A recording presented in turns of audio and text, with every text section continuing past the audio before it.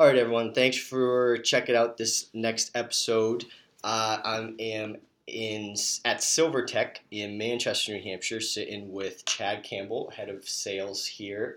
Thanks for taking the time. I Yeah, appreciate it. thank you, Sam. So you're located in Manchester. I know you have a second location. We'll touch on that in a minute. But why don't you just go over a little bit about SilverTech, what you guys do, who you Sure. service, and we'll go from there. Sure. Yeah. So SilverTech is a digital marketing and technology firm. Mm-hmm. So we've been in business for 24 years. We started in 1996. It really started off as actually the owners, or the owner and the co-founder, who still work here, started off as an internet service provider. They had a couple hundred clients. Okay. This was back in '96, Yep. and they quickly realized they didn't have enough capital Yeah. to do that. But they had quite a few clients, a couple good clients.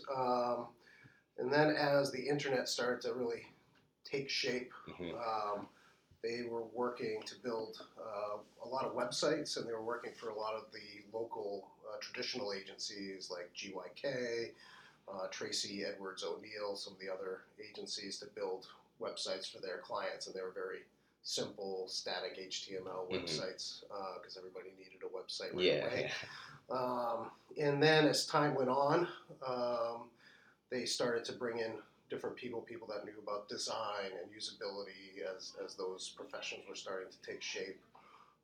And then in the early 2000s, we built a application for a company called Amerifee, which did bridge loans for cosmetic surgery, like dental surgery and stuff like that. This is before the time of home equity lines of credit and stuff like that. Sure. So they built an application that was doing, basically it was a real-time application for people to get approved for a loan. It was pretty complex, and it was before this type of engagement was really happening online. Sure.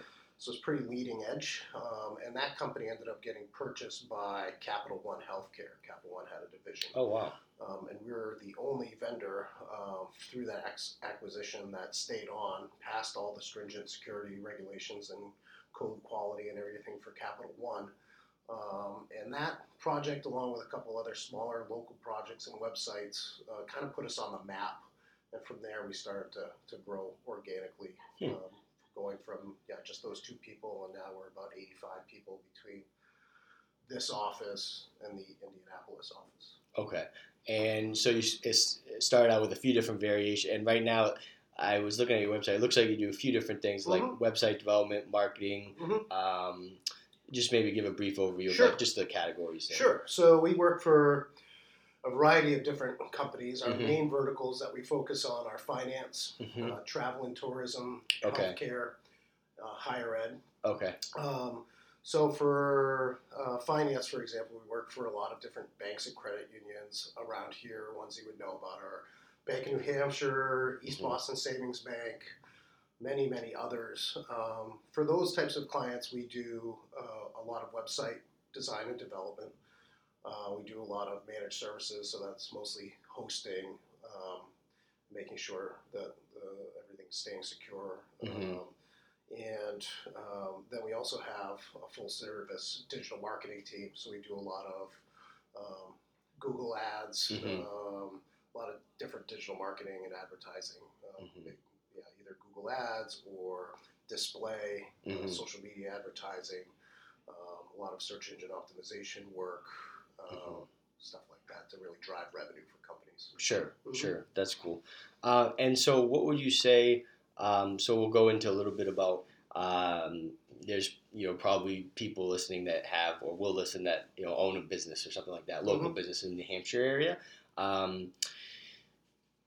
As far as like Google, social media, a lot of it, it's been around for a long time, but a lot of people still kind of just like hear the words. They don't really know what it means. So this is a very deep rabbit hole I know we could go into. So I think maybe just like, what are some maybe just things to focus on, or like different things to kind of look for, or try to start with, I guess, from a business owner standpoint? Yeah, so I think it depends on the size of your business and what type of business you have. We take a business-first approach to technology. What is the business problem or business opportunity that we're trying to solve for? Understanding who your target audience is. Yep. Understanding what information they need in order to make a decision, what different types of the buying cycle there are, and where are they in that buying cycle. We tend to look at that first. I think what happens a lot of times is a company, especially smaller businesses, will say, I want to be on Facebook, or and then they put up a Facebook page and then they do absolutely nothing with it. Right. They post once a month maybe, and it's not providing any value to the people they're trying to reach. So just having it's not field of dreams. If you build it, they will come type thing. Exactly. So it's providing relevant digital experiences to them. I think a lot of times we'll get calls from people that say, I want to be on the first page of Google when somebody searches for X. And I think that knowledge gap of what it takes to actually be, and the investment that it takes to actually be found, and found quickly and easily, and you have the most relevant content. It's a big investment. It's a lot of time that somebody has to put in. So I think there's a lot of information out there. I guess my advice would be, look at the business challenges first and what you want to do, and find a partner that can help you and will track it, not for some vanity metrics, but for actual conversion, people actually doing business with you. Yeah, and I think that's an important point as far as tracking and being value based. Everything. What have you seen? I know, and you tend to work with bigger corporations, but do you see is it the best idea for a business to have an agency or work with a company such as yourself, and then kind of just expect that everything kind of turn a blind eye and say, okay, it's being taken care of, or they still need to be aware of at least some of what's going on, right? And being aware of what to look for the ROI and things like that, rather than just saying, okay, I have the Facebook page, I hired these guys, we're all set, right? There's some sort of, to different degrees depending on the business, but still being at least in the loop as far as what's going on, because they pretty much set the direction as far as where the marketing or what the goals are, right, that you are trying to hit as the business. I mean, we try to be as proactive as possible, but I think a good example would be Owl's Nest, which is the golf course up north. Yep. They have a golf course, they have a wedding venue, they have real estate up there, rentals and purchase. Great company. We've worked with them for quite a few years. When they started off, working with us, their main goal was to get more weddings. That was their big goal. So over the last 2 years, or maybe the last year rather, they've already booked out now 2020 for their whole season, because we're doing digital marketing, and we're getting honed into that target demographic. So they saw a return on investment, within 6 months or so, and now fully, because they're booked. But now they don't want to just stop. We want to keep going. And now we're going to keep that track going, which in order to stay relevant and be top of mind to the right audience for those weddings, you can't just say we've done that and then set it and forget it. Right. Which a lot of agencies do, but we take a more proactive approach to it. But now they can start to look at other things like filling up their restaurant, golf is another one, and then their real estate side that we're going to start to focus on more. So it depends on the business and what they're trying to achieve, but we're constantly working with them. They're constantly developing different content, have different ideas that we're basically become an extension of their team. Right. But they don't just go away. We're all collaborating on a weekly basis. So what, like you were saying with the targeting and things like that, I think that's probably one of the most beneficial parts, I would say, probably of social advertising, right? As far as being able to get so granular in the target. I know some things are changing now, but with the targeting versus TV commercials or something like that, where everything has its place, but it just seems like the relevancy you have, the ability to be as relevant as you do now, just seems to has skyrocketed with the ability. Yeah, you can really target in. Between Google Ads, Facebook. Yes, things are changing, but you could still you know, target people or focus on people that could be in your demographic of who you're trying to reach out to. So we work for a lot of healthcare companies, hospitals. You know, we can in healthcare, the female head of household is the person that makes 90% of all the decisions in healthcare for their family, and oftentimes for their parents, and oftentimes for the husband's parents. There's a lot of research on it. So when you're looking at, you know, urgent care or different types of procedures, we can hone in on that female head of household, for example. Other things you can do, and everybody's seen it, is retargeting. So if you go onto Amazon, you looked at a lamp, next thing you know, in your Facebook feed or other websites you go to, all you see is that lamp on the side and maybe a carpet that goes with it or something, you know, that it follows you along. So you can really, it's very effective, and you can really hone in on it. Some people still think it's creepy, but... Side question. So, no, that is, very much where that and happens all the time. The debate now, I think, is are they listening? I've had friends, and I don't know how true it is, but I don't know. I assume it'll probably happen eventually. But somebody I've heard stories of, I was talking to somebody about this, and all of a sudden I went on and it's there. Yeah. You know what I mean? That's gonna be interesting. Where do you see where do you see things with voice and voice search? Do you think that's on the horizon? Is it really far out? Or absolutely. It's taken hold and taken hold quickly. Yeah. I think it's still, to me, I find it aggravating personally. Even though I work in a technology firm, I try to stay away from it as much as I possibly can. But so why is that? Wait, why is that? I'm interested. I'm a Gen Xer, you know. I'm 44. I feel like is it I try to hold on to you know, just not having technology on me at all times. Okay. Yeah. So adding different things, and I get made fun of a lot here for that. I can imagine. Yes, but voice, I mean, clients are asking about it. It's important because a lot of people have voice. I can't remember the statistics, but I just read something the other day. It's significant, the amount of people that have it. Industries like finance are looking into it heavily. Some of the larger corporations are looking into it heavily.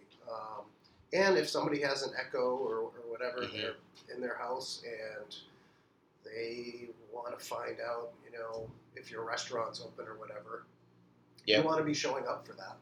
I think it's, I don't want to say it's in its infancy, but I think it's an adolescent at this point, because I think it's still aggravating to me to use voice. It's not 100% there. Right, as far as the interaction goes with the devices. Yeah, for sure. I think that it's going to be interesting, because I look at it you type in Google and you get a first page of results, right? When somebody says get me this, or even, you know, I need to sell my home, whatever, it's now what are they going to get? They're going to get one response, or they're going to get options, or, you know what I mean? So I feel branding comes into play there quite a bit, you know.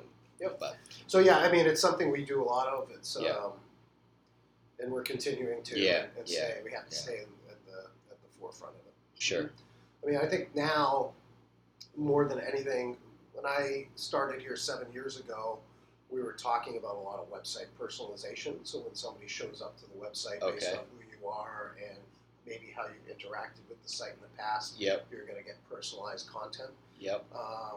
That is something the technology firms that build the platforms that we build websites on and other platforms on have been talking about and had that ability for a while, but it hasn't been for the last couple of years that this type of personalization is actually happening, where we're actually developing it for companies using various technologies like data management platforms that have huge amounts of data on individuals, whether they know who you are or not. We bucket you into different personas and can offer you next best offers based on who you are within those data management platforms. Wow. So it's very a lot of people call that creepy. A lot of people expect it, though. Right? You want that personalized content. You want your journey to be for you and what you're looking for. Right. And that's how we get there. So that's Yeah. what we're doing a lot of right now. Okay. We're investing a lot into it, and a lot of time and effort Yeah. into it. So Well, it's convenience, right? And I think that this is just my opinion, but I think the whole like privacy versus concerns and everything like go out the window as far as like people want convenience and like they're willing to Yeah. save time to Sure. like give that out, but at the same time like but Yeah. whatever, Yeah. it can be Yeah. controversial. So I think it's a generational thing too. true, You know? yeah, absolutely. So all right, I don't want to take up too much more of your time. So you're in this is a New Hampshire office. You have Mhm. another office in Indianapolis. Mhm. It sounds like there was it was just strategic as far as like Yeah. for there that you Yeah, had some we have business over there. yeah, we have clients. We have some international clients, but most of our clients are throughout the U.S. Yep. And it gives us. It was an opportunity. We acquired a company, Mm-hmm. and it was an opportunity to have a footprint in the Midwest. Sure. Yeah. Yeah. Very cool.